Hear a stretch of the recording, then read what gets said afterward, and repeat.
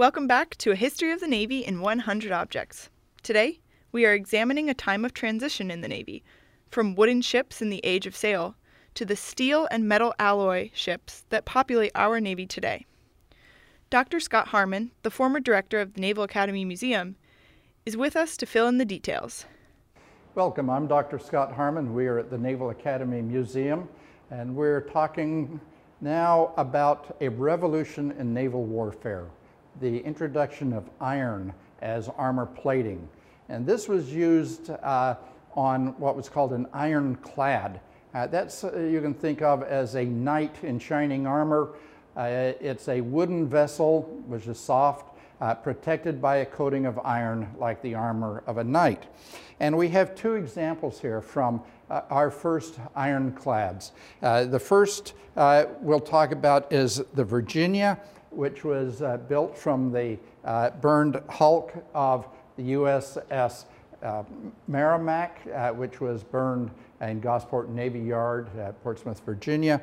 And it was built up and coated with iron. We have a piece of iron from the Virginia's plating over there. It's a small square piece, about 1.5 inches thick, pretty heavy. And Virginia was coated with a layer of these iron plates.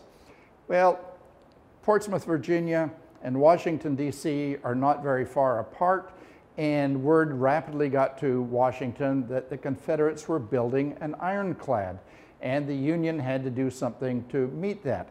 So as governments do, they put out a solicitation, got offers on building ironclads, and one that was selected was to become the USS Monitor. And we have models of the Monitor here, and we have a piece of iron plating from the Monitor itself. Now, these two vessels were not the first ironclads in history.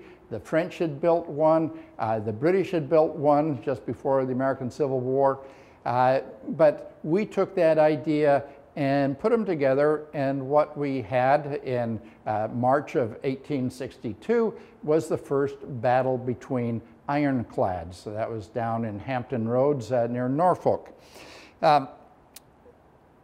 Tactically, the battle was a draw. Neither side could claim victory, but the Confederates had failed what they wanted to do, which was to break the Union blockade.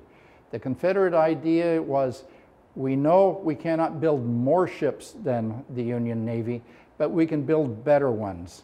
Well, the Union responded with their industrial might and was able to meet the Confederates and protect the blockade of Norfolk and the Chesapeake Bay. So, the Battle of Hampton Roads was significant as it was the first meeting of two ironclad ships. The battle ended in a draw, after which both vessels retreated.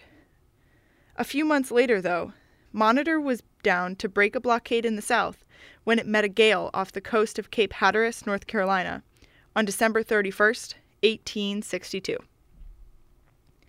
The piece of the Monitor at the Naval Academy Museum was not salvaged from the wreck, but was taken off the ship immediately following the battle.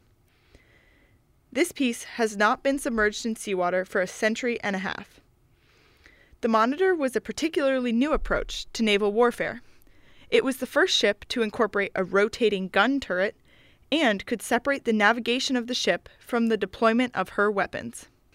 In the Age of Sail, the ship had to be maneuvered so as to be able to fire her weapons, but the Monitor's rotating gun turret meant that it could fire from any direction. The turret extended 9 feet above the water, and the rest of the ship only 1 foot, which presented an incredibly difficult target to its adversaries. There were about 100 men aboard the Monitor when it sunk in 1862. 16 men were lost in the sinking, and it was only in 1973 that the wreck was identified. When the gun turret was salvaged in 2002, the remains of 2 sailors were found. These 2 sailors were laid to rest in Arlington National Cemetery in a ceremony with full military honors in 2013. The Battle of Hampton Roads also produced the naval legend Admiral John Worden. Check out our other episodes about Admiral Worden's legacy, featuring Worden Field at the Naval Academy and the legendary Worden sword, mysteriously lost for decades. Thank you for joining us today on A History of the Navy in 100 Objects. We hope you can visit the Naval Academy Museum soon to learn more about this pivotal story in U.S. Navy history.